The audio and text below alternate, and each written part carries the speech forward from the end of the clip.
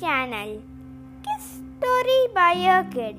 This is the 57th episode and this is the 57th story. The name of the story is The Crocodile and the Brahmin. I'm starting the story now. Once, a crocodile was trapped in a quicksand and requested a Brahmin to carry him to the river's Ganga.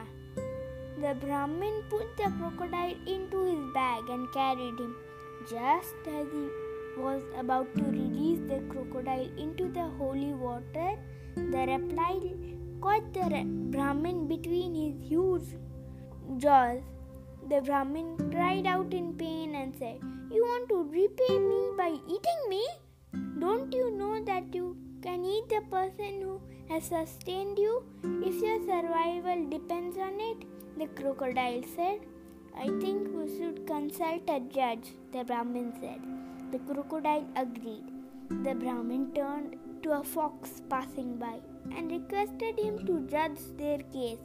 The clever fox said, wanted them to reenact their meeting and journey.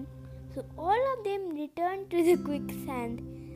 There the Brahmin dumped the crocodile. The Brahmin and the fox ran away, leaving the ungrateful crocodile. The moral of this story is you should not harm people who have helped you.